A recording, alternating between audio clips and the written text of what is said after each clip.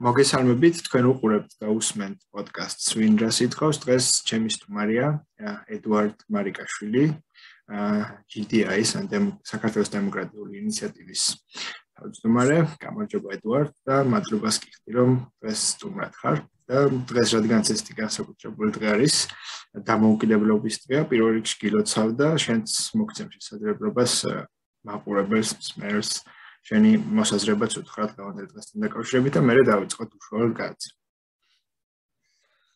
მადლობა ვასილ, შენს ამ პროექტში, პოდკასტში მოწვევისთვის.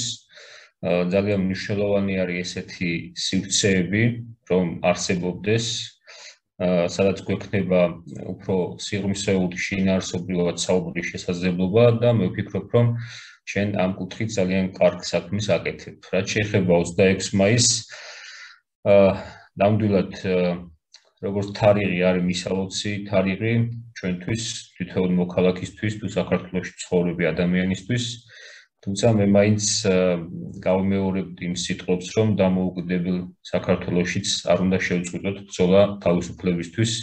სხვა შემთხვევაში ჩვენი წინაპრებისა ეს გაღებული მსხვერპლი ძალისხმევა ჩაივლის ტყუილად. ამიტომ მე მგონი დღეს იმ მოცემულობაში ვართ, რომ კარგად უნდა გავიაზროთ, რომ ამ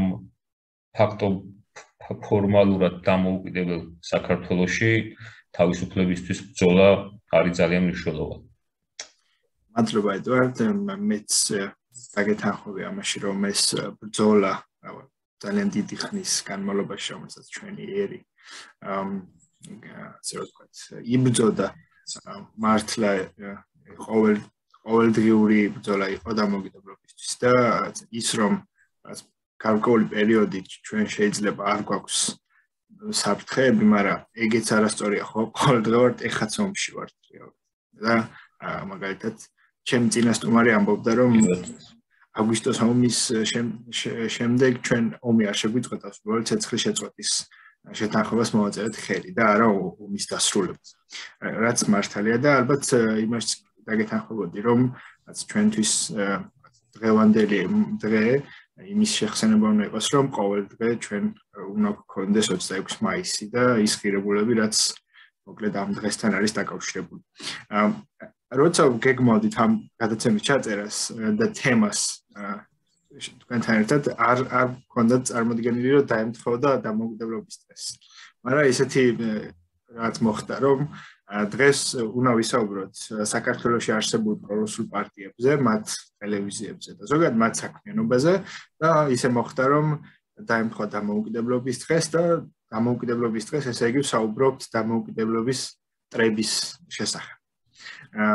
და რატომ გადავწყვიტე ზოგადად ამ თემაზე საუბარი? 24 თებერვლის შემდეგ, მანამდეც, მაგრამ 24 თებერვლის შემდეგ განსაკუთრებით საქართველოში არსებული პრორუსული ტელევიზიები ძალიან გააქტიურდნენ თავიანთი სატელევიზიო არხების მეშვეობით, არა მხოლოდ ასევე გახსნეს ბევრი ოფისი საქართველოს რეგიონში და ისინი ღიად და ცხადად უჭერენ მხარს რუსულ აგრესიას, რუსეთის სახელმწიფოს და მათი მიზანი არის ის, რომ რუსეთის ამ შემთხვევაში შეიარაღებული კონფლიქტი უკრაინაში დასრულდეს რუსეთის წარმატებით და მერე საქართველო ამ შემთხვევაში აღმოჩნდეს რუსეთთან დამეგობრებული ქვეყანა. შესაბამისად საჭიროც სწორედ იმიტომ ჩავთვალე ამ თემაზე საუბარი, რომ საზოგადოება მიცოდეს ამ ჯგუფების შესახებ, იცოდეს იმ ინსტრუმენტების შესახებ, რაც ჩვენ შეიძლება დემოკრატიულ სახელმწიფოში გამოვიყენოთ, ამას გვექნება საუბარი, რამდენად არის დემოკრატიული სახელმწიფო საქართველო. და როცა ვფიქრობდი, ვის შეიძლება და ამ თემაზე საუბრა, გამახსენდით თქვენ, რომლებიც ამ თემებს იკვლევდით და მათ შორის კომუნიკაციების ეროვნულ კომისიასთანაც ჰქონდათ სამართალწარმოები. ამიტომ პირველი კითხვით გადმოვალ, ედუარდ.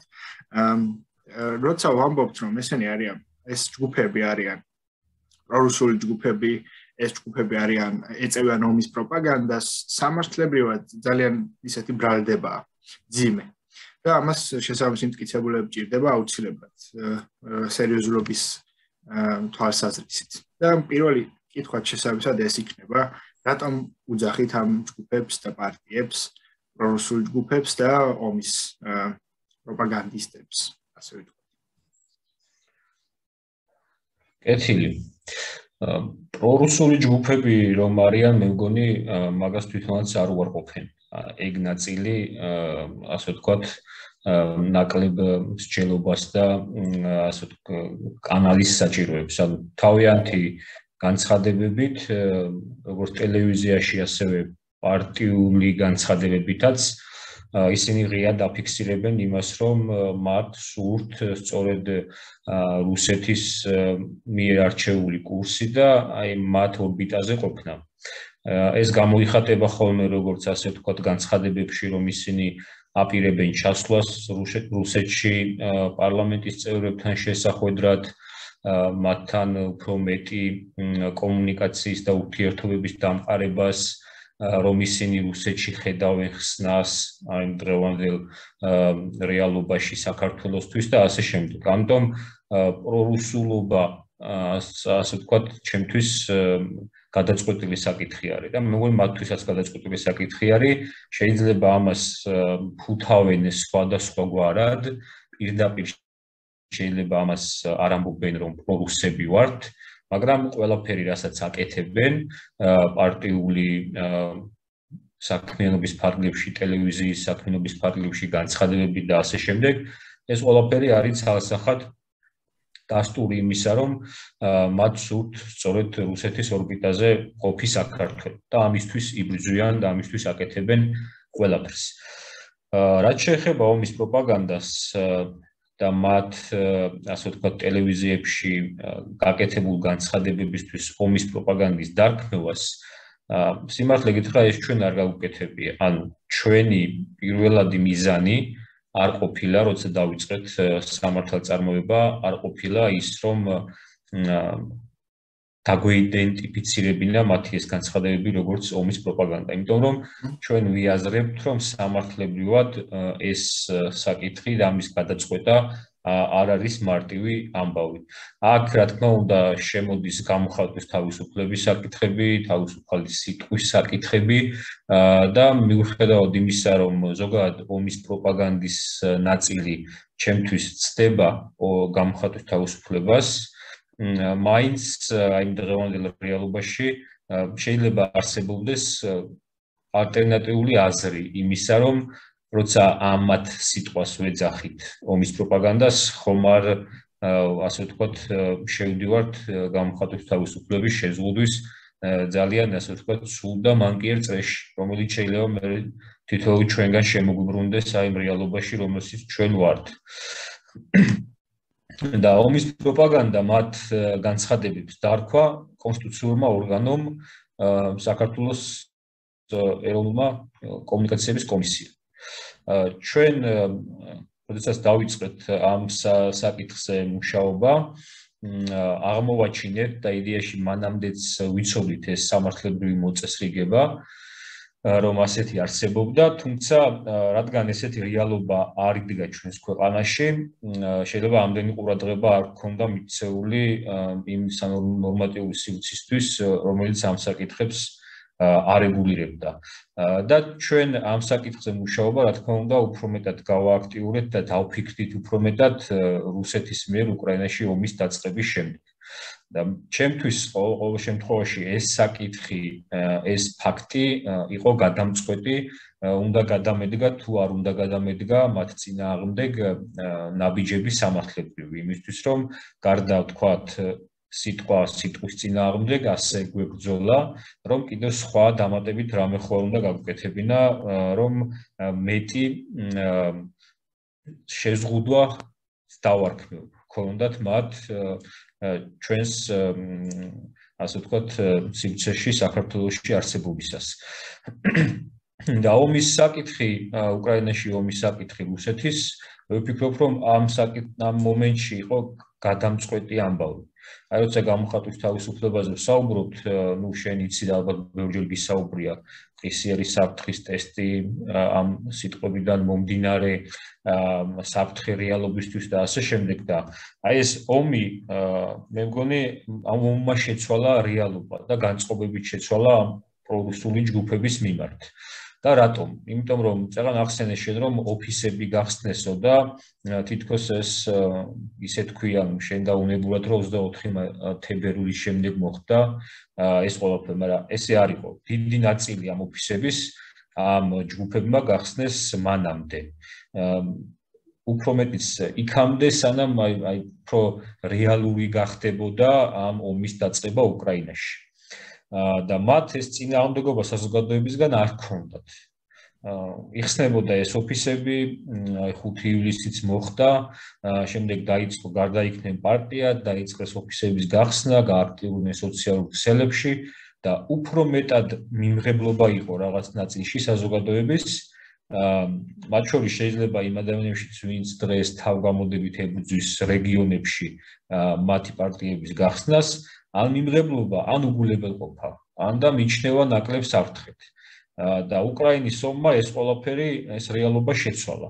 ამის შემდეგ დაიწყო აქტიურად საზოგადოებამ მათთან დაპირისპირება და უბრალოდ წინააღმდეგობა მათი საქართველოში არსებობის.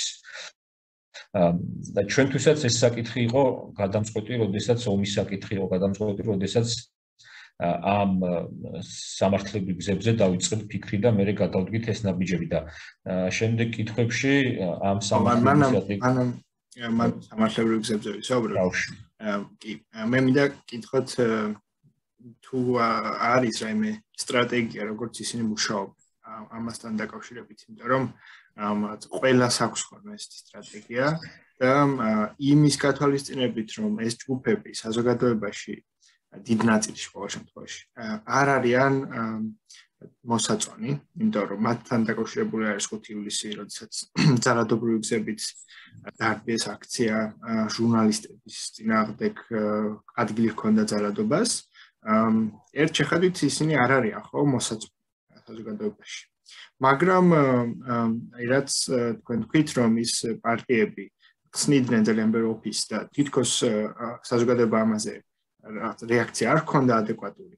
მათ შორის შეიძლება იმას აჩვენებდეს, რომ მათ რაღაცნაირი სტრატეგია აქვს გამორჩეული, როგორ იმუშაონ საზოგადოებასთან. რომ მიუხედავად მათი რეალური სახისა, წარმოაჩინონ თავიანთი თავი, როგორც წეგანაც როცა თქვით, რომ პრორუსულები არიან თუ არა, ისინი თავიანთ თავს პროქართულებს უძახიან და წარმოაჩინონ თავიანთ თავი როგორც პროქართული და ნაციონალისტური კონსერვატორებს. კონსერვატორები. მას ექვიათ კონსერვატული პარტია, ექვიათ მათ მოძრაობას. და კითხვა შესაბამისად ეს იქნება. როგორი არის მათი მუშაობის, აი ყოველდღიური მუშაობის სტრატეგია, თუ გაქვთ ამაზე მეტაკვირვება. მე მგონი ეს სტრატეგია არის არა ეხლა მოგონილი, არამედ კარგად დიდი ხნით ადრე, მათ შორის საბჭოთა კავშირის დროსაც უშიშროების უწყებების მიერ კარგად პრაქტიკაში გამოცდილი სტრატეგია, რომლებსაც რუსეთი იყენებს ხოლმე მათი ინტერესის სფეროში არსებული ქვეყნების წინააღმდეგ. ესე იგი, კარგად არის შესწავლილი ის თემები, რომლებიც არის არაპოპულარული საზოგადოებაში და ის თემები, რომლებიც საზოგადოების განწყობები არის რაღაც დაკავშირებული მათ იდენტობასთან, მათთვის, ანუ საზოგადოებისთვის, თორე რეალურად ეს თემები არ წარმოადგენს მათი იდენტობისთვის განსაზღვრელ, როგორც საქართველოს მოქალაქეების ქართველებისთვის განსაზღვრელ საკითხებს პირდაპირ. ხო, აი რომ და ამაზე ალბათ ძალიან დიდი ხნის განმავლობაში მიდიოდა მუშაობა, რომ ადამიანებს ეს ყველაფერი ამ კონტექსტში წარმოედგინათ, რომ შემდგომ მოხდარიყო ამ თემებით მანიპულირება. ეს არის უმცირესობების საკითხების და უფლებების დაცვა. ეს არის რაღაც ქართველობაზე აქცენტი და მე ყველაფერი ამ ქართველობაზე მიბმის ცდელობა ამ ყველაფრის. და შესაბამისად მათი სტრატეგიაც არის ასეთი: არჩევენ თემებს, რომლებიც იფუთება, ასე ვთქვათ, პროქართველობის, როგორც ჩვენ თქვი, და ქართველობის იდეის ქვეშ და შემდეგ თავს ესხმიან ამ ყველაფერს, რითაც ცდილობენ, რომ მხარდაჭერა მოიპოვონ საზოგადოებაში. მაგრამ მე მაინც ასე უყურებ მათ ამ სტრატეგიას, რომ სადღაც აქვთ ძალიან დიდი ჩავარდნა. მიუხედავად იმისა, რომ საზოგადოების შეიძლება დიდი ნაწილისთვის არა ვთქვათ უმრავლესობისთვისაც შეიძლება, მაგრამ რაღაც ნაწილისთვის საზოგადოების ვთქვათ იგივე ლგბტ უფლებების საკითხი, იგივე რელიგიური უმცირესობების უფლებების საკითხები და ასე შემდეგ შეიძლება ასე აზრის დონეზე ან განწყობის დონეზე რაღაც არ წარმოადგენს მათთვის კომფორტულ საკითხებს, მაგრამ საზოგადოების ძალიან დიდი ნაწილი ამავე დროს წინააღმდეგი არის ძალადობის.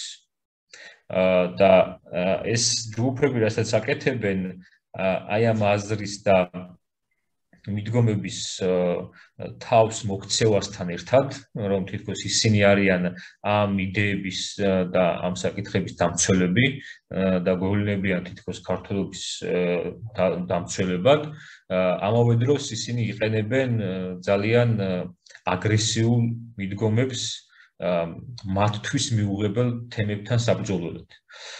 და ეს ძალადობის ნაწილში უფრო მეტად აცდენილი არის მათი პოლიტიკა საზოგადოების განწყობებთან, ვიდრე იმ თემებზე მსჯელობის ნაწილში, რომელსაც ისინი იყენებენ მათი თავის დასამკვიდრებლად. და 5 ივლისმაც აჩვენა ეს, აი ბოლოს თუ შეხედავ, კვლევები გამოქვეყნდა რაღაც, სადაც არის საუბარი იმაზე, რომ უფრო მეტი ადამიანი გვევლინება საქართველოში მიმღებლობის თვალსაზრისით ლგბტ უფლებებთან და ადამიანებთან დაკავშირებით საზოგადოებაში ვიდრე მანამდე იყვნენ. იმიტომ რომ შეიძლება ეს საკითხები არ მოსწონთ, მაგრამ ძალადობა არის მათთვის მიუღებელი. ამიტომ ამ სტრატეგიაში იყო რაღაც ჩავარდნა და მეორე საკითხი რაც არის ახლა და რაც ამ ბოლო პერიოდში მეტწილად შესუსტნენ, თუმცა უნდა ითქვას ერთი რაღაც და ეგ საინტერესოა, რომ თვითონ ამ ჯგუფებს იგივე კვლევების მიხედვით აქვთ ძალიან დაბალი ცნობადობა და აქვთ საკმაოდ დაბალი მხარდაჭერა. მაგრამ მათ შორის წინა არჩევნებმა როგორც მახსოვს 2020-ის ქართული მარშის ეროვნული იდეა მქონია, ასე ვთქვათ, პარტიას, რომელიც თითქოს ძალიან ესეთი Facebook სოციალურ ქსელებში დიდი იმით გამოირჩეოდნენ მხარდაჭერით და რეალურად აღმოჩნდა, რომ 1%-ს ვერ აიღეს. არადა სხვანაირად ჩანს, რომ შეხედავ ერთ შეხედავ, იმიტომ რომ მათი ტონი, როგორ საუბრობენ, თავი როგორ მოაქვთ და რას აკეთებენ ეს ძალადობის ფორმები, რაც შემთხვევით. მართლა სხვანაირ შთაბეჭდილებას ტოვებს და ახდენს ერთ შეხედვით, მაგრამ შედეგები მერე განსხვავდება. ეს არგუმენტი და დასტური იმისა, რომ თქვენი პოზიცია სწორია. კი, ხო და მის თქმა მინდოდა რომ თუმცა აქვთ იმაზე მეტი ხოლმე, ვიდრე მანამდე ჰქონდათ. რაღაც კუთხით დაბალია, მაგრამ სადღაც მაინც იზრდება. და აი ამ რუსეთის ამბავმა ომი რომ დაიწყო უკრაინაში და მათმა წინასწარმა დაფიქსირებულმა პოზიციებმა, იმიტომ რომ მათ როგორც კი დაიწყო ომი, ესევე დაიწყეს ნიადაგის მომზადება საქართველოში. და ნიადაგის მომზადება, აი ესეთი განწყობა შემექმნა მე, რომ თითქოს აი ჩვენი დრო მოვიდა და აი ამ განწყობით უკვე მთელი ყველა კარტი გაშალეს ფაქტიურად და რაღაც არტილერიით დაარტყეს საზოგადოებრივ აზრს, რომ უკვე დამთავრდა ყველაფერი, რუსეთმა დაიწყო მოქმედება და საქართველოშიც უნდა მომზადდეს ნიადაგი იმისთვის, რომ შემდგომ უფრო მეტად დაუახლოვდეთ და გავხდეთ რუსეთის ნაწილი, იმიტომ რომ მოხედავთ სხვაგარად არ გამოვა, რუსეთს ვერავინ შეაჩერებს და ჩვენც უნდა აზრზე მოვიდეთ და ეს კარტები რო გაშალეს და რეალობა რო აღმოჩნდა სხვა უკრაინაში, რაღაც ძალიან დაბალ დონეზე მომზადებული არმია, იარაღის პრობლემები, რაღაც ლოჯისტიკის პრობლემები, პოლიტიკური პრობლემები, დასავლეთის გაერთიანება რუსეთის წინააღმდეგ, ეს აზოვსტალი თუნდაც ცალკე აღებული როა ვიმსჯელოთ მაგაზე, ეს წინააღმდეგობა და ეს მარცხი უკვე ფაქტიურად რუსეთის უკრაინაში ამან მათი წინასწარი პოზიციების დაფიქსირებიდან გამომდინარე ძალიან დაარტყათ როგორც პოლიტიკურ ძალას. იმიტომ რომ მათ პროგნოზები არ აღმოჩნდა რეალური და თუ კი დააკვირდები მე მივაქციე ყურადღება და ვინც მანამდე იყო ამ ტელევიზიის მაყურებელი და მათი პოსტების და ასე შემდეგ დამლაიქებელი და მიმდევარი ძალიან ბევრი წერს რატომ აღარ ენდობა უფრო მეტად ალტ-ინფოს ვიდრე მანამდე ენდობოდა და წერენ პირდაპირ რომ თქვენი ანალიტიკა არ გამოდგა მართალი რომ ჩვენ თქვენზე უფრო სხვანაირი წარმოდგენა გქონდა რომ უფრო ჭკვიანები იყავით უფრო კარგად ფლობდით რეალობის აღქმას ანალიზს და ასე შემდეგ და ეს რამდენად კარგი არის მეორე საკითხია მაგრამ ეს ნაწილიც მათი ეს რაღაცა გაშლა უცება თითქოს ახაც ფრონტი გახსნეს პირდაპირ იარაღით არა მაგრამ მათაც ფრონტი გახსნეს და მთელი ძალით როგორც ახლა უტყავს артиლერიით რუსეთი უკრაინას ისე დაარტყეს საზოგადოებრივი აზრს და საზოგადოებრივი აზრი პირიქით დახვდა მათ და უფრო მეტად დაინახეს გამოაჩინეს სახე და დაინახეს ის რეალობა რომელსაც ისინი მიგვათხრევენ და ეს ამ სტრატეგიაშიც აქვს ახლა ძალიან დიდი ჩავარდნა და ახლა ცდილობენ რაღაცნაირად ეს ყველაფერი შემოაბრუნონ მაგრამ პროცესები რომლებიც უკრაინაში ვითარდება და დასავლეთის ესეთი მხარდაჭერა უკვე მათი ამ მდგომარეობის შემოbrunებას ძალიან ართულებს. ესე იგი ედუარდ თქვენ ახსენეთ ის რომ დიდი ხანია მოკლედ გამოხატვის თავისუფლებას თქვენი ორგანიზაცია მხარს უჭერს და ცდილობს საქართველოს გამოხატვის თავისუფლება დაცულ. თქვენი ორგანიზაცია მხარს უჭერს იმას რომ ქვეყანაში არსებობდნენ პოლიტიკურ პარტიები და მათ შეძლონ თავიანთი გაერთიანების თავისუფლებით სარგებლობა. ასევე იმას ცდილობთ რომ დემოკრატიული ინსტიტუტები იყოს ასე ვთქვათ ჩაყალიბებული როგორც წესია ის. და აი ამ ყველაფრის პარალელურად თქვენ გადაწყვიტეთ ამ შემთხვევაში გამოგიყენებინათ სამართლებრივი გზები ასეთი პოლიტიკური პარტიის და ასეთი პოლიტიკური პარტიის ტელევიზიის წინააღმდეგ. და ამ შემთხვევაში გულისხმობ იმას რომ თქვენ მოითხოვეთ ამ ტელევიზიის მაუწყებლობასთან დაკავშირებით სამართლებრივი შეწყვეტა, როგორც მახსოვს მათი შეწყვეტა. არა, შემისწორეთ. რეალურად ასე ვიტყოდი რომ მათ წინააღმდეგ დაიწყეთ სამართლებრივი პროცედურები. თუ კი შევხედავთ პოსტსაბჭოთა ქვეყნებს, გამონაკლისი არ იქნება საქართველოს თვალსაზრისით, რომ ამ ქვეყნებში ყოველთვის არსებობენ პრორუსი ამომრჩეველი, პრორუსული პარტიები. უბრალოდ განსხვავება შეიძლება იყოს ის ვის რამდენი მხარდაჭერა აქვს და როგორი მოთხოვნები აქვს. მათ შორის საქართველოს ყავს სხვა პრორუსული პარტიები, ხომ, პატრიოტ ალიანსი, კიდევ სხვა პარტიებიც ყოლია, რომელსაც ღიად აცხადებდნენ მათი რუსული გეოპოლიტიკური მიმართულებების შესახებ. მაგრამ თქვენ დასაწყისშიც თქვით დაახლოებით რამ გადაგაწყვეტინათ ეს ყველაფერი. მაგრამ მინდა რომ უფრო დეტალურად კითხოთ, იმიტომ რომ ჩემს გარშემოც არაერთი იურისტს ჰქონდა განსხვავებული აზრი, ღირს თუ არ ღირს ეს ყველაფერი. და ამ შემთხვევაში თქვენგან მოვისმინო ეს პოზიცია. რატომ გადაწყვიტეთ რომ მათ წინააღმდეგ დაგეწყოთ სამართლებრივი პროცესი და რომ დავაკონკრეტოთ ასევე რას გულისხმობდა ეს პროცესი. კი ბატონო. მე რაც ვახსენე დასაწყისში ჩვენი ამ გადაწყვეტილების მიღების ასე ვთქვათ ერთ-ერთი ყველაზე მნიშვნელოვანი საკითხი იყო უკრაინაში რუსეთის მიერ ომის დაწყება და მე პირადად მივიჩნიე, რომ ამ საკითხმა, ამ ფაქტმა უნდა შეცვალოს და შეეცვალა ჩვენი მიდგომები პრორუსული ჯგუფების მიმართ. მე ვერ დავაპირისპირებდი ჩვენს ნაბიჯებს და გამოხატვის თავისუფლების დაცვის საკითხებს ერთმანეთთან.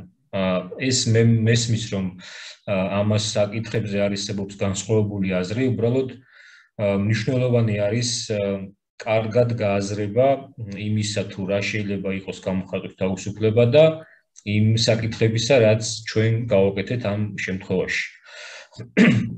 გამოხატვის თავისუფლებას მე უყურებ ისეთ სიტყვას, რომელიც რაღაც ღირებულს ქმნის საზოგადოებისთვის, და შეიძლება თვითონ თავის თავში არ ქონდეს პირდაპირ ესეთი ღირებულის შექმნის რესურსი, მაგრამ აჩენდეს დისკუსიის შესაძლებლობას რაღაც მნიშვნელოვან და ქვეყნის დემოკრატიული განვითარებისთვის საჭირო საკითხებზე. და ის სიტყვა, რომელსაც დღეს მაინც შეიძლება სიტყვად მოიხსენიოთ, რომელსაც დღეს აჟღერებს ალტ-ინფო და პრორუსული ჯგუფები, რუსეთში, უკრაინაში რუსეთის მიერ ომის დაწყების შემდეგ გახდა არა დებატების და რაღაც საკითხებზე მსჯელობის პლატფორმა და ამის მიზანი კი არა აქვს, არამედ პირდაპირ დავინახეთ, რომ ეს არის რუსეთის იარაღი საქართველოში. და მე პირადად ვაიდენტიფიცირებ ამ ორგანიზაციებს და ამ ტელევიზიებს, როგორც რუსეთის მიერ ჩვენს თავებზე მობჯენილ იარაღს. და აქედან გამომდინარე გადავწყვეტ, რომ დაგვიწყო ეს პროცესები, რომელიც დავიწყეთ. აქაც მე კიდევ უფრო შეიძლება პირადად მქონდეს დამოუკიდებლობა, რომ რაღაც მკაცრი მიდგომების გამოყენება და უფრო მკაცრი მიდგომების მოთხოვნა შეიძლებოდა, მაგრამ ბევრი სხვა ფაქტორის გათვალისწინებით შევარჩიეთ ყველაზე ოპტიმალური ვერსია და შესაძლებლობა იმისა, რაც შეიძლება ამ შემთხვევაში კომუნიკაციების კომისიას, როგორც ერთ-ერთ კონსტიტუციურ უწყებას, რომელსაც აქვს მაუწყებლების, რეგულირების და მათ მიმართ რაღაც პასუხისმგებლობის დაკისრების შესაძლებლობა, რომ მათ ეს ნაბიჯები გადაედგათ. ბოდიში და ჩვენი სტრატეგია იყო შემდეგი. მოკლედ, საქართველოს კანონმდებლობა ომის პროპაგანდის, ძალადობის, წახალისების და ასე შემდეგ მსგავს საკითხებს აქცევს მაუწყებლების თვითრეგულირების ფარგლებში. ეს თვითრეგულირება ჩვენ შეიძლება ვიცოდეთ შენს, მაგრამ ვინც მოგვისმენს, რომ კარგად არის შემდეგი საკითხი, რომ ამ შინაარსობრივ საკითხებზე მხოლოდ მაუწყებლებს აქვს შესაძლებლობა, პირველ რიგში ვალდებულება აქვთ, რომ გქონდეთ შიდა მექანიზმები ამ საკითხების განხილვის და მხოლოდ შემდეგ მათ აქვს შესაძლებლობა, რომ ამ საკითხების შინაარსობრივად ამ საკითხებზე იმსჯელონ და მიიღონ გადაწყვეტილებები, თვითონ დაარღვიეს თუ არა, ასე ვთქვათ, კანონმდებლობის ის მოთხოვნა, რომ მაგალითად იყო თუ არა მათ ეთერში ომის პროპაგანდა, ძალადობის წახალისება და ასე შემდეგ. აქ არის იდეა იმის, რომ ხელისუფლებას სახელმწიფოს ჰქონდეს მინიმალური შესაძლებლობა ჩაერიოს შინაარსში მაუწყებლების და არეგულიროს ეს შინაარსი და იმიტომ უნდა იყოს ასე, რომ საფრთხეები იქნეს თავდანაწილებული სახელმწიფომ შეიძლება ერთი ტერმინის ქოლგის ქვეშ ისეთი საკითხები მოაქციოს, რომელიც იმ მომენტში იყოს მისთვის ასე ვთქვათ მტკივნეული ან და მიუღებელი და უფრო მეტი შესაძლებლობა ჰქონდეს ჩარევის მაუწყებლების შინაარსთან დაკავშირებით. ეს სტანდარტი ერთის მხრივ მაღალია ძალიან და კარგია, რომ მაღალი სტანდარტები უნდა გქონდეს საქართველოში კანონმდებლობის დონეზე, მაგრამ თუ შევხედავთ სხვა ქვეყნების რეალობასაც და გამოცდილებასაც, ფაქტიურად არსად შეიძლება ითქვას, რომ არსად არ არის ომის პროპაგანდა თვითრეგულირების ფარგლებში დატოვებული. იმიტომ რომ ომის პროპაგანდა არ არის გამოხატვის თავისუფლება, მე ესე მესმის. ომის პროპაგანდა არის პირდაპირ მიზანი და საფრთხე ქვეყნის ეროვნული უსაფრთხოების ინტერესებისთვის.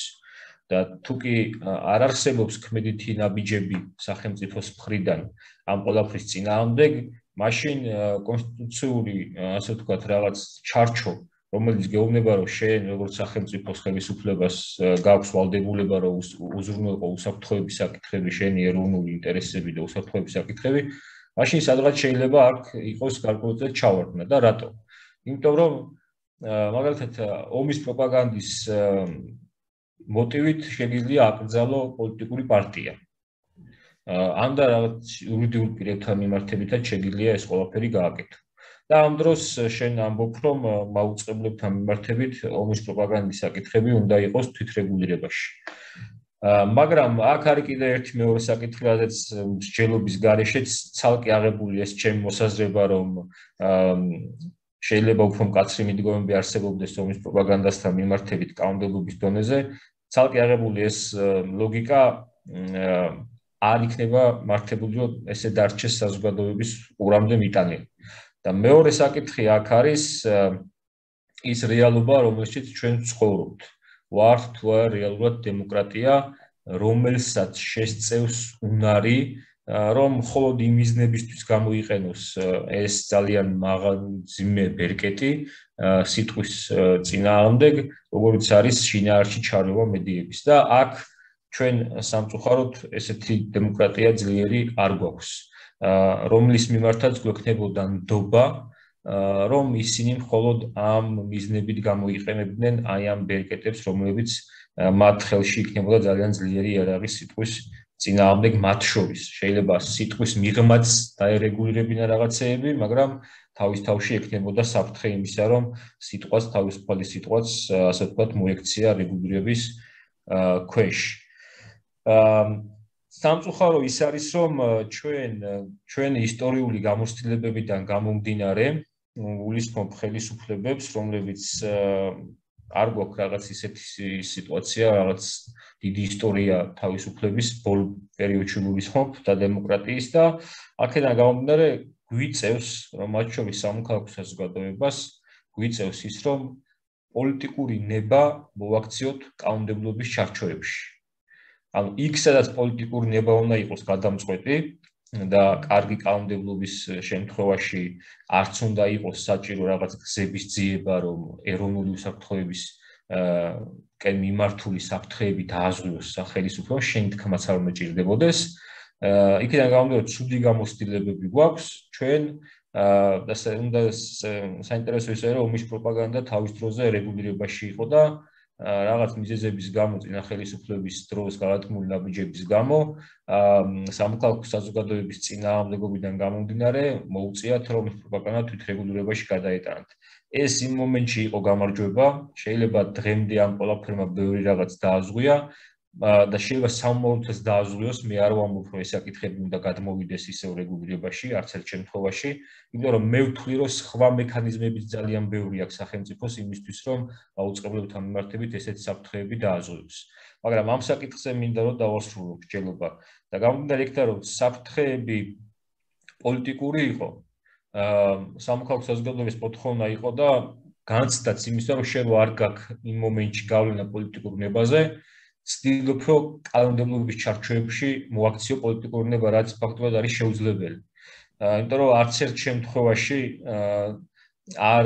ვერ შებუჭავ კანონმდებლობით იმ ბოროტ განზრახებს, რომელიც შეიძლება პოლიტიკას ჰქონდეს თავისუფლებების წინააღმდეგ. და ეხლაც ესე არის. ეხლაც კომუნიკაციების კომისია ამბობს, რომ თითქოს კანონმდებლობა უშლის ხელს მას იმაში, რომ რაღაცეები ვერ გააკეთოს ალტ-ინფოსთან მიმართებით. ანდა ისე არის, რომ თუ კი მოუნდებათ პოლიტიკურად ამ რეალობაში ძალიან ბევრს გააკეთებენ მაუწყებლების წინააღმდეგ, რაც არ უნდა ეწეროს კანონში. აი ეგ არის ჩვენი რეალობა. ამიტომ ბეწვის ხიდზე გავლა არის ხოლმე საჭირო, რომ შენ დამატებით არ მისცე შენი არგუმენტები, რომლებსაც შემდგომ შენ წინააღმდეგ გამოიყენებ. და ამას ახლა ამის ცდელობა არის, აი იყო რამდენიმე საჯარო შეხვედრა, სადაც კომუნიკაციების კომისიამ თითქოს თქვა, რომ ჩვენი სამართალწარმოება პირიქით წარმოადგენდა საფრთხეს მედიებისთვის და მათ ეს დააზღურეს. მაგრამ ახლა მოდი გავყვეთ, რაც ჩვენ გავაკეთეთ იმას და ვნახოთ, რამდენად წარმოადგენდა საფრთხეს ეს ყველაფერი ამ მოცემულობით მედიის თავისუფლებისთვის. მოკლედ, ჩვენ გადავწყვეტ, რომ აგვერჩია ესეთი გზა. დავაიდენტიფიცირეთ ალტ-ინფოს ეთერში გასული განცხადებები, რომლებიც ამართლებდნენ რუსეთის დანაშაულებს უკრაინაში. შემდეგ ჩავხედეთ კანონმდებლობას, იდეაში მანამდეც ვიცოდით, რა თქმა უნდა, ეს ნორმა, რომელიც მიიღეს რამდენიმე წლის წინ ბავშვთა უფლებების და ინტერესების და მავნეზე გავლენისგან დაცვის რეგულირების ფარგლებში და ამ ნორმებში პირდაპირ სიტყვასიტყვით წერია, რომ მაუწყებელმა არ უნდა განათავსოს ისეთი პროგრამა, რომელიც ამართლებს ან დადებითად წარმოაჩენს უпростоრად დანაშაულს, ან და კრიმინალს აიდეალებს. ეს შინაარსი რო წაიკითხო, ხო, როგორც სიტყვასიტყვითი განმარტებით, ისევე ნებისმიერი ფორმით რო განმარტო ეს ნორმა, ერთადერთი სწორი წაკითხვა უნდა გქონდეს, რომ დანაშაულები, რომლებიც შენი სისხლის სამართლის კოდექსით და დანაშაული ეს არის ამ შემთხვევაში. შენი სისხლის სამართლის კოდექსით არის რეგულირებული, აკრძალული, ის დანაშაულები არ უნდა გაამართლოს ტელევიზიამ და კრიმინალი ზოგადად არ უნდა გააიდეალოს, ასე ვთქვათ.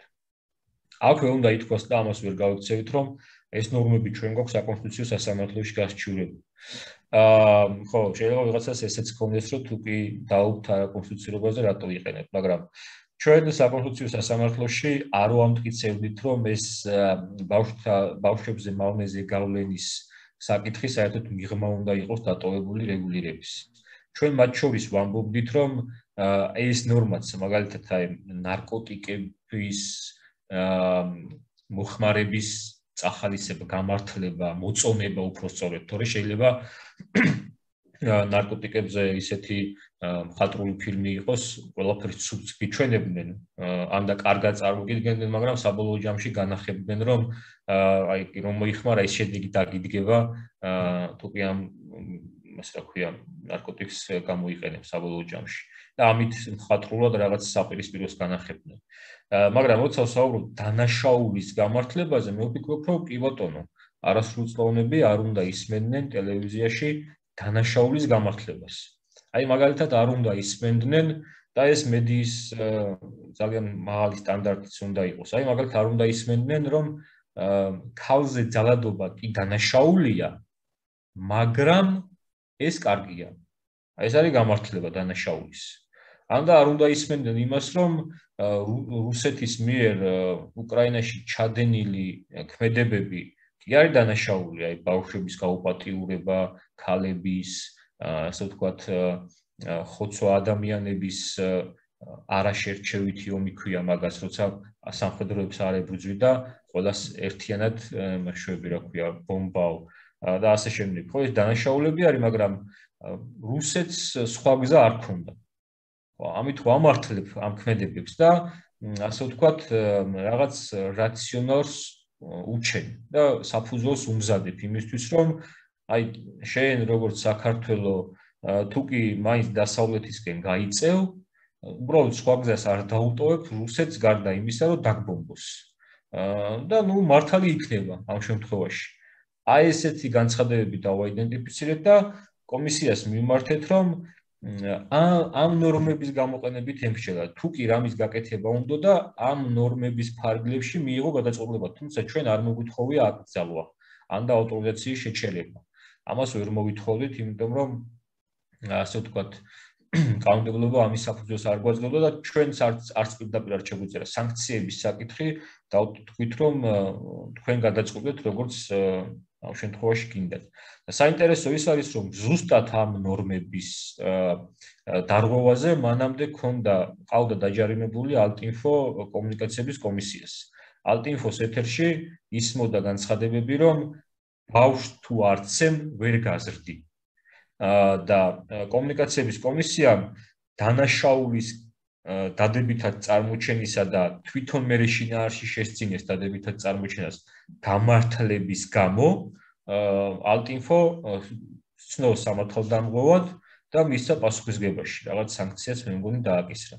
და ჩვენ მხოლოდ დავეყრდენით კომუნიკაციების კომისიის პრაქტიკას და კანონმდებლობას და უთხრით, რომ ალტ-ინფო ამართლებს რუსეთის კაცობრიობის წინააღმდეგ ჩადენილ დანაშაულებს უკრაინაში და ეს რეგულირება გამოიყენა. ეხლა რა გითხრა კომუნიკაციების კომისიამ? კითხვა ხო არ გაქვს თუ გავაგზავნე? არა.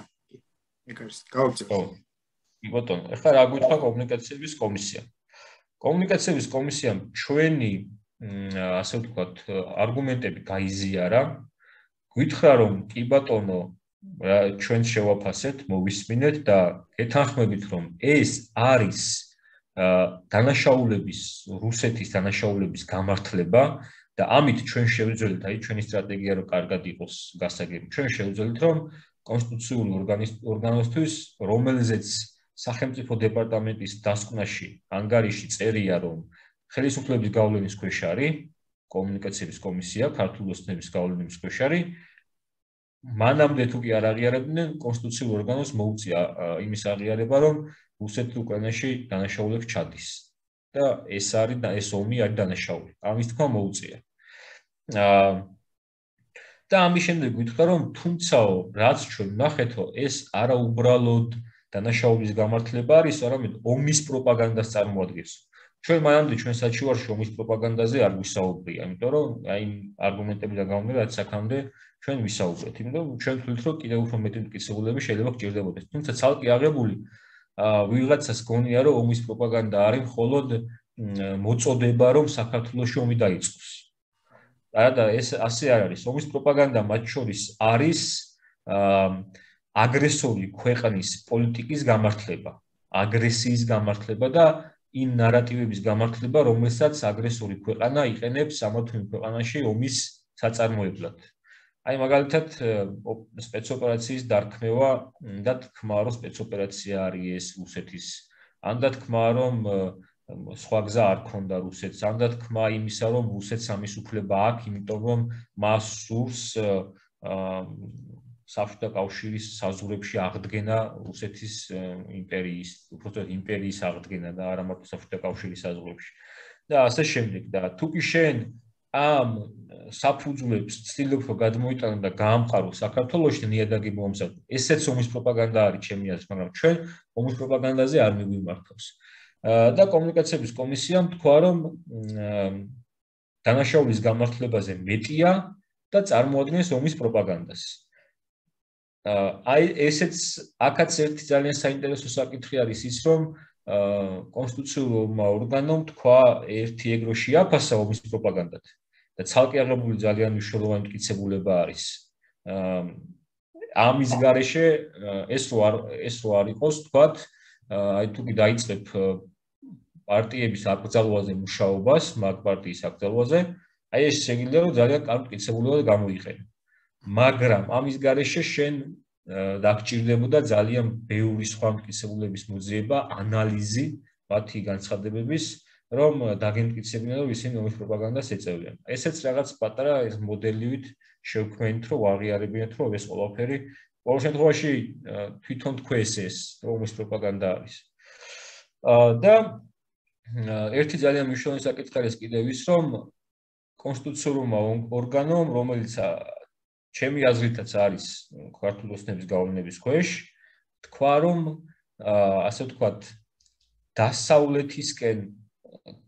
დასავლეთისკენ წასვლის არგუმენტებით რუსეთის ქმედებების გამართლება არის პრობლემა. ამიტომ ჩვენ მაგას ვდაუბრით, რომ ამითაც ამართლებენ თქო და ამ მოცემულობაში ეგეც გარკვეულად მიღწეული. და იმიტომ რომ ჩათვალა ომის პროპაგანდად, კომუნიკაციების კომისიამ თქვა, რომ მას ამაზე გავლენის მოხდენის საშუალება არ აქვს, იმიტომ რომ ეს არის თვითრეგულირებაში, როგორც დასაწყისში ვთქვი.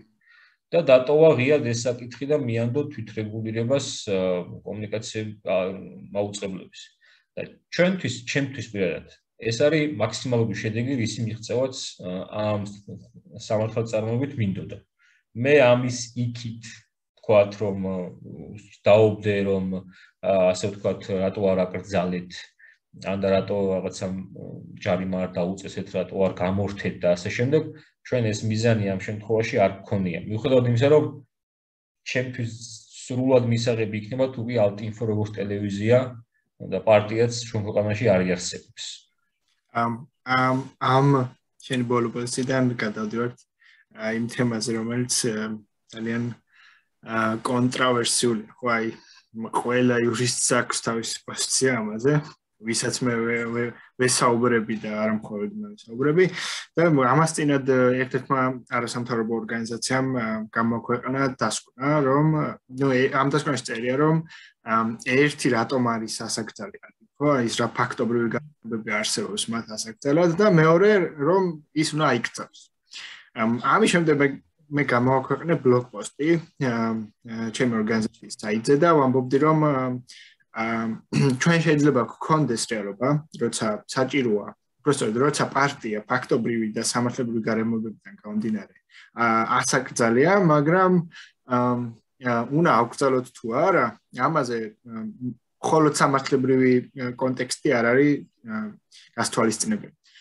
მე ვფიქრობდი, რომ თავდაცვნარიანი დემოკრატიის გამოყენება, რაც პარტიის აკრძალვას გულისხმობს, რომ შენ როცა დემოკრატია ხარ, შეგიძლია ებრძოლო დემოკრატიის მტრებს დემოკრატიული ინსტიტუტებით, მხოლოდ და მხოლოდ მაშინ არის გამართლებული, როდესაც შენ ხარ დემოკრატი. შესაბამისად, როდესაც ეს ადამიანები ძალიან დიდ პატივს ემ ყველას, ვისაც განსხვავებული აზრი აქვს ამ თემაზე, მათ კვალიფიკაციაში საერთოდ არ შემოგვეცი და პირიქით. უბრალოდ მე მგონია, რომ ერთი მნიშვნელოვანი გარემოება რჩებათ ხოლმე ყურადღების მიღება. და ეს ის გარემოება არის, რომ ვართ თუ არა დღეს დემოკრატია.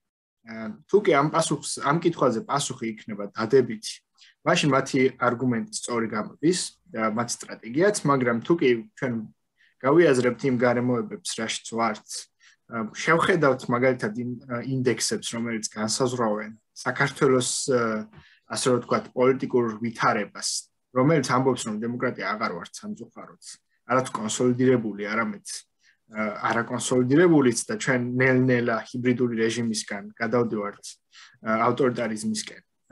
ჩვენ აქედან გამომდინარე, ჩემი აზრით, არ გვაქვს იმისი მორალური უფლება დემოკრატიის თავდაცვნარი დემოკრატიის გამოყენება მოვითხოვოთ და მოვითხოვოთ პარტიების აკრძალვა. და მე ვამბობდი, რომ თუ კი ჩვენ შემთხვევაში სახეზეა, რომ ყავს არადემოკრატიული ხელისუფლება, ის კი არ უნდა მოვითხოვოთ, რომ ვებრძოლოთ დემოკრატიის მტრებს, ამ შემთხვევაში ალტ-ინფოს, არამედ მათთან ერთად უნდა ვებრძოლოთ არადემოკრატიულ ხელისუფლებას და არა ის, რომ ჩვენ მოვითხოვოთ ამ პარტიების აკრძალვა. ეს ხო ჩემი პოზიცია და შესაბამისად თქვენი პოზიციაც მაინტერესებს, როგორ უყურებთ ამ თემას. ან ბოლო ნაწილი ვერ გავიგე და უბრალოდ გავიგრას თქვი, მაგრამ მე ვამბობდი ედუარდ, რომ თუ კი არის არადემოკრატიული ხელისუფლება, მას კი უნდა მოთხოვო, რომ პარტია აკრძალოს. მასაც მათთან პარტიასთან ერთად რომ შეცვალო ის. ასე და მას არ უნდა მიცეს ლეგიტიმაცია. ანუ მათთან ერთად ხელისუფლების წინააღმდეგ ბრძოლას გულისხმობ, რომ პარტიასაც უნდა ებრძოლო. პარტიასაც და ხელისუფლებასაც უნდა ებრძოლო, რადგან ის არადემოკრატია. ოკეი. მაგრამ მე თქვენი პოზიციაც მოვისმენთ. კი ბატონო, გასაგებია, რასაც ამბობთ. მე იმ ხალხის მესმის, ვისაც სურვილი აქვს, რომ იმუშაოს საკონსტიტუციო სასამართლოში პარტიის აკრძალვის საკითხზე. ყოველ შემთხვევაში მე რაც შემიძლია თუ კი ამას ვინმე წამოიწყებს, ვემხრობი თუ არა მანამ ამას ვიტყვი, შემიძლია ვთქვა, რომ ჩემი მხრიდან რაც შეიძლება და მაქსიმალური არის გაკეთებული დევს საკონსტიტუციურ ორგანოს შეფასება, რომ ეს ინსტიტუტები ეწევიან ომის პროპაგანდას და მე მგონი მე ამით გავჩერდებოდი ჩვენი მხრიდან სამართლებრივი წარმოების გაგრძელების ნაწილში. მაგრამ ეხლა რაც შეეხება შენს კითხვას, რამდენიმე ნაწილი აქვს. ერთი ვართ თუ არა დემოკრატია და თუ არ ვართ და ვართ ავტორიტარიზმი და ან გადახრილი ავტორიტარიზმისგან, მაშინ რა გზებს უნდა მიმართო ხოლმე, როცა ესეთ საკითხებს ეხება საქმე. ჩემ სუბიექტურ ასაც გეტყვი და ფაქტებითაც მე მგონი მტკიცდება, რომ დემოკრატია არ ვართ. ფაქტიურად ვართ უკვე ავტორიტარიზმი და ამაზე რომ საუბრობთ, მე გული მწყდება ერთ რაღაცაზე, რომ სიტყვები რჩება სიტყვებად და ბევრი ვერ იაზრებს იმ საფრთხეებს, რაც ამ სიტყვების უკან დგას. ალბათ ყველაზე მეტად რაზეც გვაქვს ჩვენ სამუშაო, არა იმიტომ რომ თქვათ ვინმეზე მეტი ვიცით, ან რაღაც. უბრალოდ შეიძლება უფრო მეტად განვიცდით ამას, იმიტომ რომ ყოველდღიურობა ჩვენი საქმიანობის არის ამ საკითხებზე მუშაობა.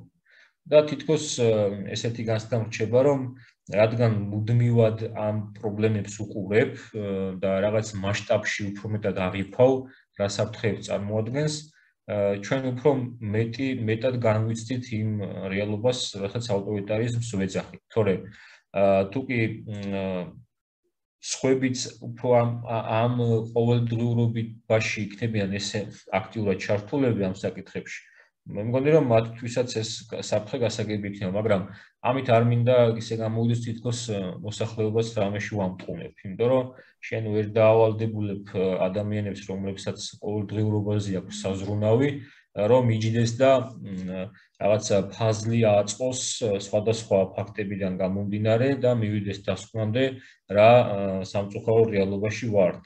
ბევრი რუტინულად ყოველდღიურობას ებრძვის და მასშტაბებს ამიტომ შედარებით ვერ ხედავს.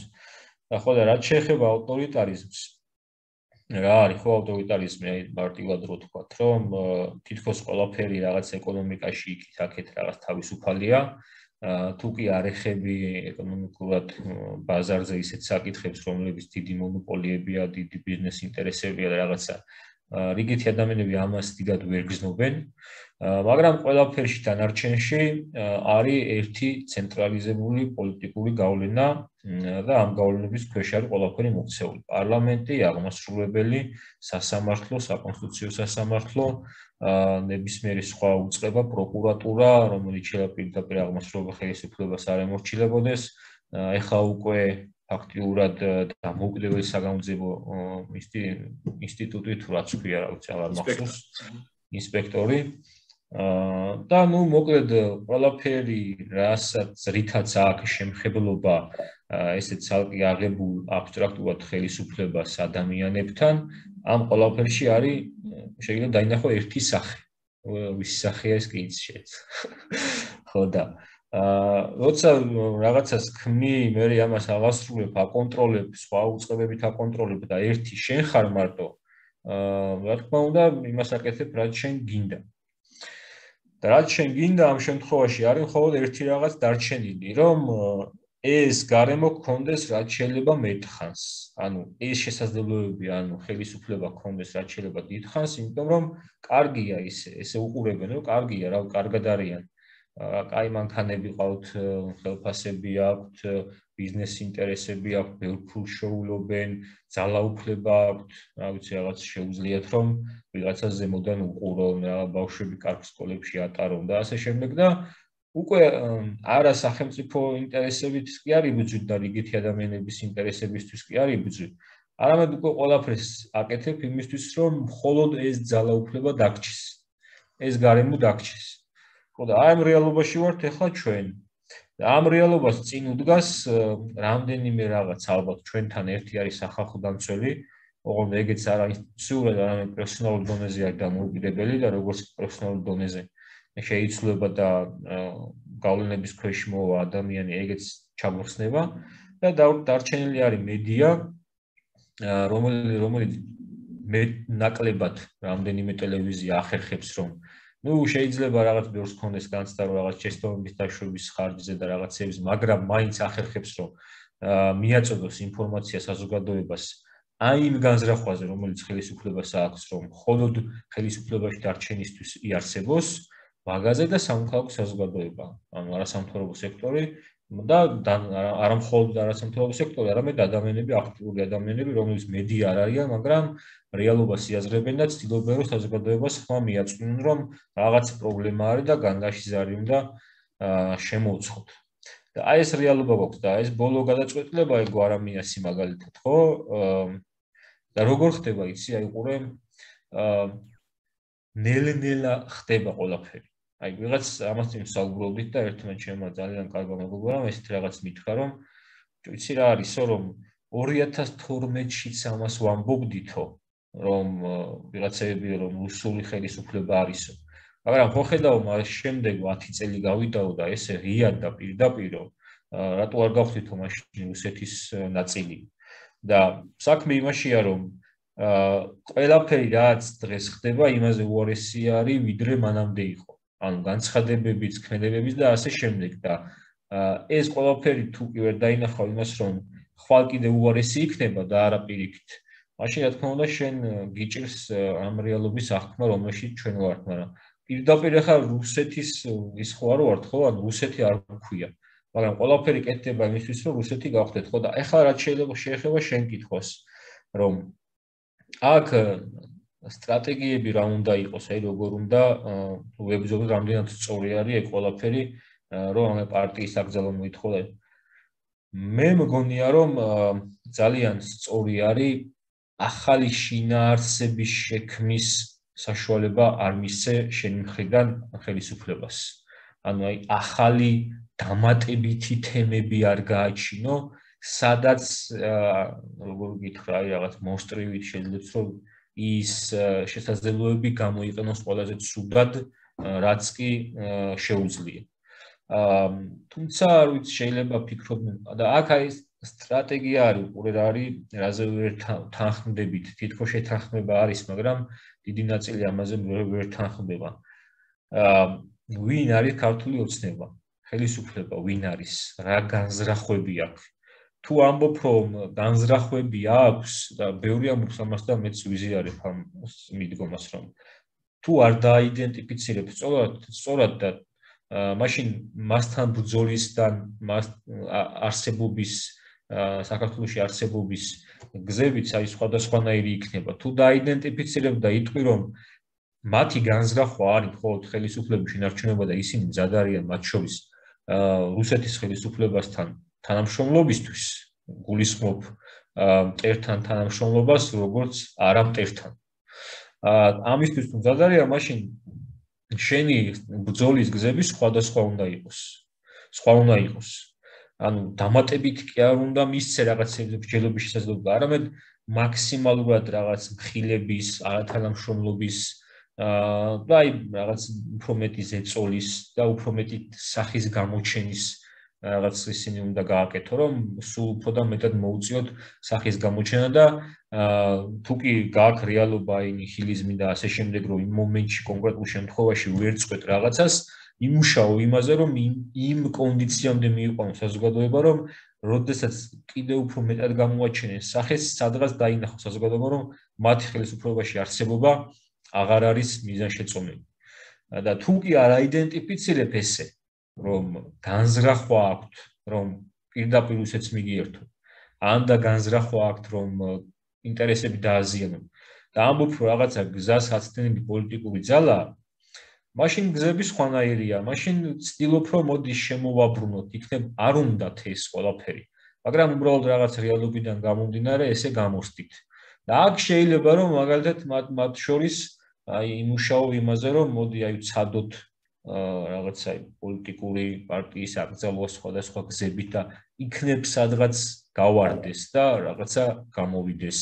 რაღაც სხვა ურთიერთობაში ახლა მე არ მინდა თლად პოლიტიკური ისინი შევაფასო, თლად ისე ყველაფერი პოლიტიკა, პარტიული პოლიტიკის შეფასება არ მინდა ამჯერად, მაგრამ რომ რაღაცა სხვა ურთიერთობები გქონდეს, რაღაც პარლამენტის თემა არის, ყოფნა არ ყოფნის თემა არის და რაღაც და აი ამაზე შეთანხმებულები არ ვართ. და ვინც თანხმდებით ამაზე, მე მგონი ვინც როგორ თანხმდება, არ ვიცი ხო, აი მე გუშინაც უსმენდი მაგალითად აი ერთ-ერთ პოლიტიკოს კარგი გამოსვლა ქონდა, მაგრამ თქვა რომ მე მაგალითად არ მიჯერაო, რომ ბატონო ბიზინა თქვენ ეს რეალობა გინდათო. ან გინდოდათო. ხო და ეგ არის, ანუ მე შეიძლება კი არ ვკიცხავ იმ ადამიანს, შეიძლება მას ასე სჯერა. და აქ არის აი გზებზეც არის რა, როცა ესე გჯერა, მაშინ სხვანაირად მიდიხარ, როცა სხვანაირად გჯერა, მაშინ ჯობია რომ სხვანაირად წახვიდე. და ბოლოს ედუარდ ბოლოსკეც წავიდეთ და ბოლო რა კითხვაც მინდა დაგისვა, ძალიან მაღელებს ეს კითხვა, ეს თემა. მაშინებს კიდეც ბევრი ფაქტორის გამო.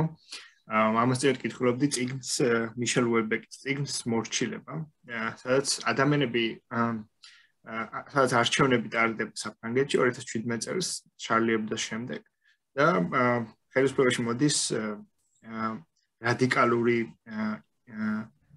ისლამის პარტია, რადიკალური ისლამიზმის პარტია. არ ვიცი სწორად ვამბობ თუ არა, შეიძლება ვინმე შემისწოროს. და ამ პარტიის მიზანი არის საზოგადოების გარდაქმნა და დემოკრატიული საზოგადოების მოკლედ თეოკრატიულ საზოგადოებად გადაქცევა და მათი ტრადიციების მიხედვით ქვეყნის გადაწყობა. და თავიდან ეს ამ წიგნის პერსონაჟები ამ ყველაფერს უყურებენ როგორც ძალიან დიდი საფრთხე, არ მოწონთ, მაგრამ მე აღმოაჩენენ რა კარგი ყოფილა. მოკლედ ასეთ სახელმწიფოში ცხოვრება. და რა კარგი ყოფილა, როცა ბევრი პენსია გაქვს და ასე შემდეგ. რეალურად ჩვენ ველოდებით დაახლოებით ერთ თვეში ალბათ რამდენიმე ვერსია არსებობს, მაგრამ დაახლოებით ერთ თვეში ველოდებით პასუხს ევროკავშირისგან ჩვენი წერობის შესახებ, უბრალოდ კანდიდატობის შესახებ და სამწუხაროდ არ არის ხო კარგი მოლოდინები ამ შემთხვევაში. მაგრამ დღეს ვიზეც ვისაუბრეთ მთელი ამ ერთ საათის განმავლობაში. ეს ადამიანები აუცილებლად გამოიყენებენ ამ თემას ჩემი აზრით იმისთვის რომ საზოგადოებაში არსებული დამოუკიდებლობა ევროკავშირის მიმართ შეცვალონ. და ეს იქნება მათი მიზანი. და რატომაც მოვიყვანეს წიგნი არის ის რომ პარალელად არის ის რომ ჩვენ შემდეგ შეიძლება ჩვენ არამთლიანად, მაგრამ ბევრმა ადამიანმა გაიზიაროს ის შეხედულებები, რომ რუსეთი ჯობია ევროკავშირს და რომ რა კარგი ყოფილა, როცა რუსეთი არის შენი მფარველი და ასე შემდეგ.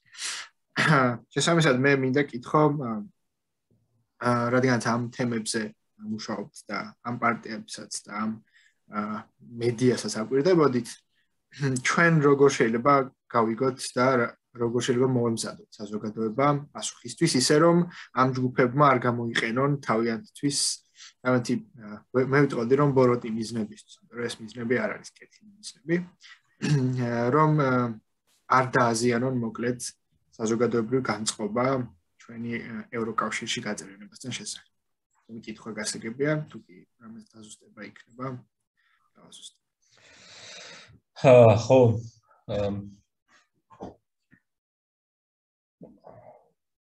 მე ჩემ აზრს გეტყვი, ხო, აი ცოტა რაზე მინდა გულახდილად რა გითხრა, იცი, რომ შენ გადაცემაში, როგორც ქვია. არ ვიცი, აი რამდენად ვართ ის ადამიანები, ვინც არის, ასე ვთქვათ, ავტორიტეტი საზოგადოებისთვის.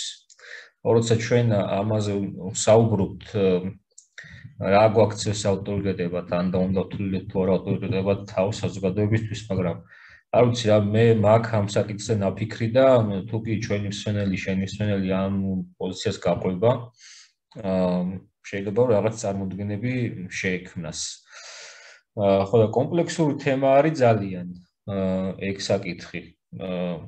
მე მგონი ევროკავშირისთვისაც არ არის მარტივი გადაწყვეტილებები. მე და არც ისე არ მგონია რომ ისინი რაღაც საკითხებს ვერ იაზრებენ, რა ხდება საქართველოს ყველაფერი ძალიან კარგად იცის. უბრალოდ მათ რაღაც გადაწყვეტილების მიღება მოუწევთ, იმიტომ რომ უკრაინის თემა აიძულებთ რომ ეს გადაწყვეტილება მიიღონ და თან მოუწევთ ისე რომ ჩვენც ამ კალათაში ვართ მოლდოვა და ჩვენ უკრაინასთან ერთად. ესე მოხდა. ახლა ეს საკითხი არის წინა თემის გაგრძელება, რა უნდა ქართულ ოცნებას, უნდა თუ არა ჩვენი ევროკავშირის წევრობა. და თითქოს ამას რომ ამბობ, რომ არ უნდა, ხო? მე ჩნდება, ასე ვთქვათ, აგრესიასავით ან და რაღაც სხვანაირი დამოკიდებულება, რომ შეუძლებელია ქართულ ადამიანს არ უნდადეს შენი ქვეყნის განვითარება დასავლეთისკენ წასვლა და ან რომელიმე პოლიტიკურ ძალას ეს არ უნდოდეს. როცა ამას ამბობ, აქ საუბარი არის, რომ ქართულ ოცნებას ეს არ უნდა, ჩემთვის საუბარი არის არა პიროვნებებზე, იმიტომ რომ რომ გამოაცალო ქართულ ოცნებას ცალ-ცალკე რომ გამოყო ყველა ადამიანი, ვინც იქ არიან, ხო? და ამაზე ესაუბრო, ან და კითხვა აზრი დარწმუნებული ვარ, რომ შეუძლებელია ვინმეს თუ არ ჩავთვლით იმ ერთ ადამიანს, იმაზე არ ვარ დარწმუნებული. შეუძლებელია სხვას ვინმეს ჰქონდეს სხვანაირი დამოუკიდებლობა და გითხრას, რომ მე ევროკავშირის წევრი რო გახდე საქართველოს არ მინდა.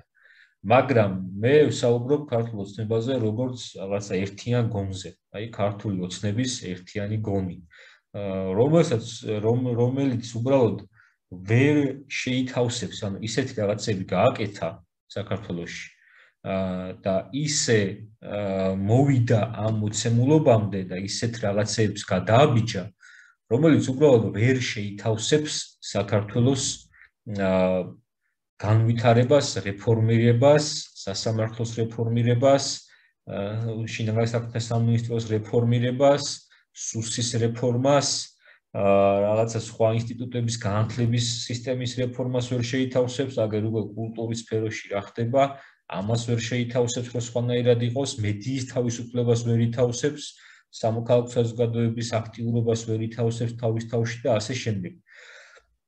და თუ კი ამ ერთიან გონს ქართული ოცნებისას სურდა ჩვენი ქვეყნის დასავლეთში კიდევ უფრო მეტი ინტეგრირება, მაშინ აი ხო არის ლოგიკური კითხვა, რატომ არ შეცვალა შინაარსობრივად ყველაფერი, ისი შეცვლად შეეძლო. პროკურატურის რეფორმა რატო არ გაატარა, სასამართლოში რატო გააკეთა ეს უზენაეს სასამართლოში, რომ ესე ყველა გეუბნებოდა, რომ მოკლედ არ გააკეთო, ესე არ დანიშნო და დანიშნა, სუსის რეფორმა რატო არ გაატარა შინაარსობრივი, ღირებულებითი რეფორმაზე ვლაპარაკობ და არა იმაზე, რომ რაღაც ტექნიკურად რაღაცები იქნა, პირიქით ყველაფერი, ხო, მოსმენების ამბავი, სამართალდამცავი სისტემის შსს ამბავი და ასე შემდეგ, რაც ყველაზე მეტად გაფერხებს. და აქ როცა ამბობ ღირებულებით, მე ღირებულებით რეფორმას ვეძახი, რომ ამ სისტემებში სასამართლოშიც ანუ მორალურად ღირებულებითი რეფორმა უნდა ჩატარდეს, რომ უბრალოდ ისეთი სისტემა შეიქმნას, სადაც რა თქმა უნდა ყველა ადამიანს შეიძლება რაღაც ცნობა ჰქონდეს ყოველთვის. უბრალოდ სისტემამ არ უნდა მისცეს ამის შესაძლებლობა და ეს სისტემური რეფორმები არ გატარებულა. და პირიქით სისტემა არის სხვანაირი. თუ შენ ხარ განსხვავებული, ანუ უფრო კარგი ღირებულების ადამიანი, თუ არ გახდები ისეთი, როგორცაც სისტემა გაიძულებს, რომ გახდე და თვითონ არის, მაშინ უბრალოდ იქ ვერ იმუშავებ. ყველგან ესეა, სუშიც, შსშიც, სასამართლოშიც და ასე შემდეგ. ხო და ჩვენი დასავლეთის და ევროკავშირის წევრობა არის დამოკიდებული ამ შინაარსზე და არა იმაზე, რას პასუხებს გასცემს ქართული ოცნება კითხვაში ევროკომისიას. ამაზე არ არის დამოკიდებული და ამ შინაარსს ვერ ხედავს ვერავინ. ვერც მე ვხედავ, ვერც შენ ხედავ, ვერც დასავლეთში ვერავინ ვერ ხედავს. თუმცა მეორეს მხრივ ძალიან ნათლად ჩანს კამპანიური ხასიათი საითკენ მიდის ეს ყველაფერი. აი რომ გავყო განცხადებებს, საიდან დაიწყო. ერთი-ორი განცხადება იყო რამდენიმე კვირის წინ, სადაც თქვეს, რომ საქართველოში ყველაფერი კარგად არის და ჯერი ევროპაზეა. აი წულუკიანმა თქვა, ზარქოა, რასაც ვინ ეკითხა, მაგრამ თქვა. შემდეგ წამოვიდა ესეთი საკითხები, როცა დააკავეს გვარამია და ასე შემდეგ, პატიმრობა შეუფარდეს. აი აქაც აი ლოგიკა, ხო, აი ცალკე აღებული დაუშვათ, ვიღაცამ შეიძლება თქვას, რომ როცა ითხოვ, რომ ქართული ოცნების გავლენის ქვეშ მიიღო სასამართლომ გადაწყვეტილება, ხო, ესე იგი ამბობ, რომ უნდა სხვანაირი დავალება მიეცა მოსამართლისთვის და პატიმრობა არ უნდა შეეფარდებინა, მაგრამ აქ კაი მაგას რო თავი დავანებოთ, სასამართლოც რატომ არის ფაქტობრივად, აი მტკიცებულებით შეგვიძლია ვთქვათ ეგ ჩემთვის, რატომ არის ნაწილი აი ამ განზრახვების და გავლენების. იმიტომ რომ შენ ერთი მოსამართლე ხო ხარ ამ ქვეყნის მოქალაქე, ხო ხარ ამ საზოგადოების წევრი, ხო იაზრებ რა მდგომარეობა არის, რა გეოპოლიტიკური ვითარება არის, რა ხდება და ასე შემდეგ. და შენ კანონის უზენაესობის არგუმენტით გვარამია საქმეზე გადაწყვეტილების განაჩენის ამ ფორმით მიღებას ვერ გაამართლებ. შენ აქ სწორედ რომ გინდა არ გინდა მოგწონს არ მოგწონს, მაინც შენ როგორც ერთ მოსამართლეს თუ კი ფიქრობ შენი ქვეყნის ეროვნულ ინტერესებზე და გაძლევს კანონი ამის შესაძლებლობას, შენ შეგეძლო გეთქვა, რომ აი იმიტომ რომ ფაქტიურად არავინ არ დაგვიჭერია აქამდე 220 მუხლზე და ამაზე მკაცრი პოლიტიკა არა აქვს სახელმწიფოს, გამომდინარე იქიდან რომ აკვალიფიცირებელი გარემოებები არა აქვს ცალკე აღებული ამ ნორმას და ალტერნატივა მაქვს 4 მინიმუმ სასჯელის, ჯარიმა, საზოგადოების სასარგებლო შრომა, შიდაპატიმრობა და ბოლოს მაქვს პატიმრობა 3 წლამდე, 4 წლამდე. მოდი არ გამოვიყენებ პატიმრობას დამნაშავედ გამოვაცხადებ. ამით საზოგადოების ინტერესს დავაკმაყოფილებ, რომ ჩემთვის დამნაშავეები დაუშვათ სახელის დარქმევის გარეშე არ დადიოდნენ და მართლმსაჯულებას აღვასრულებთ, მაგრამ ქვეყნის ინტერესებიდან გამომდინარე, იმიტომ რომ გინდა არ გინდა მედია მენეჯერი არის ეს კაცი დღეს და ამაზე წამოვა ძალიან დიდი დარტყმა, როცა აგერ ისტორიულ პროცესია საქართველოს არ მიურჩი პატიმრობას. ხო შეეძლო ეს გაეკეთებინა ძალიან სწორად. სასჯელის ნაწილში ან მათი გადმოსახედიდან ვამბობ, თორე ვფიქრობ, რომ დანაშაული ამ საქმეში საერთოდ არ არსებობდა, ესე მგონია და ესე ვიცი. ხო და აი ესეც სასამართლოც ამ კუთხითაც არის ამის ნაწილი და ყველაფერი ამის ნაწილია და მიდის პოლიტიკა იქითკენ, რომ საქართველოს თუ კი უარი გვეთქვა ან და რაღაც სხვა პირობები მოგცეს, საქართველოს დაისჯება, იმიტომ რომ არ ჩაერთო ომში. ამას ამბობენ უკვე პირდაპირ და არსებობს მოლოდინი ჩემთვის იმისა, რომ მე ამას ძალიან და პიარში და პროპაგანდაში არ უჭირთ და დააბრუნებენ ისე, რომ დასავლეთმა ჩვენზე თქვა უარი. რაც უნდა გავაკეთო, რა თქმა უნდა, ამას ისინი რა ქვია, ალტ-ინფო და ესეთი ჯგუფებიც გამოიყენენ. რაც უნდა გავაკეთოთ, ალბათ, რაც მაქსიმალური რესურსი გვაქვს და აგერ ვთქვათ, რამდენიმე გუშინწინაც ვისაც ხვდებოდთ რეგიონებშიც ვიყავით ჩვენი ორგანიზაცია გასულები. ალბათ უნდა ყველასთან ვისაუბროთ იმას და მთელი ძალისხმევა მივმართოთ იქითკენ, რომ შეიძლება პირდაპირ არ დაადანაშაულო ყველასთან საუბარში ესე ქართული ოცნება რო თითქოს რაღაც ესეთი გამა. მაგრამ უნდა მიიტანო საზოგადოებამდე ის გარემოება, რომ თუ კი რაღაცა გვექნება განსხვავებული მდგომარეობა ან და უარი რაღაცაზე და უარს არ ამგონია პირდაპირ ესე არ გვექნება. ეს არის ბრალი არა დასავლეთის, არამედ ქართული ოცნების. აი მან გადის ახლა ბრძოლის ხაზი ჩვენთან. ისინი ამბობენ, რომ დასავლეთის ბრალი იქნება და ჩვენ ყველაფერი კარგად გვაქვს და თუ კი არ გვინდა რომ ესე იყოს და არ არის ესე, მაშინ ამას უნდა დაუპირისპიროს სხვა ფრონტის ხაზი უნდა გახსნა, ასე ვთქვათ, და თქვა, რომ ქართული ოცნება რომ არ აკეთებს თქვენთვის ამ ყველაფერს, აი ეს არის პრობლემა იმისა, რომ დასავლეთმა ჩვენ ესე თუ ის პასუხი გაგვცა, რომელიც ჩვენთვის არ არის ახარბიელი. აი ესე უყურებ მე ამ საკითხს ჩემი დაკვირვებიდან გამომდინარე. ხო, ალბათ მანდ მეც რომ მეც ჩემი თანატოლებიც და ბევრი ადამიანი ვისაც მაქვს შეხება ამ თემაზე. ძალიან განვიცდით, იმიტომ რომ ჩვენთვის ევროკავშირი და ევროპაში ინტეგრაცია არის ისიც ბავშვობიდან გვიდებიან, მაგრამ ხედავთ და აღარ ვართ უკვე პატარა ასაკში, რომ როგორ გვაცლიან ამ ყველაფერს ხელიდან. და ამ შემთხვევაში ის რომ რაღაცები უნდა გავაკეთოთ და მათ შორის ის სტრატეგია რაც თქვი, ჩემთვის მისაღებია და საინტერესო. საბოლოო ჯამში შეგვიძლია დასასრულისკენ წავიდეთ. მე მინდა რომ მადლობა გითხრა სტუმრობისთვის და ამ თემის გაშლისთვის და აქ წარმოთქმული ბევრი მოსაზრება არა მხოლოდ ჩვენ, არამედ მსმენელს ალბათ შესწავლას მისცემს იმის გააზრების ერთ-ერთი რომ სამართლებრივი ბერკეტები არსებობს რაღაცებზე საპასუხო. მაგრამ მათი გამოყენება როგორ უნდა მოხდეს და როდის უნდა მოხდეს. აი ამის გააზრებას მიცემს, მოკლედ გააზრების შესაძლებლობას მისცემს და ჩვენ ისეთ თემებზე ვისაუბროთ, რომელიც აქტუალურია და თან დღევანდელი დღეს სიმბოლურად დაემხო.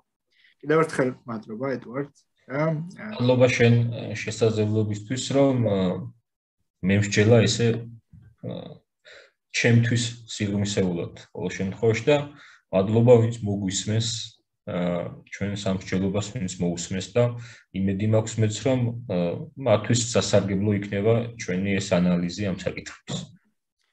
მაშინ ეს იყო ჩვენი პოდკასტი, შემდეგ შეხვედრით.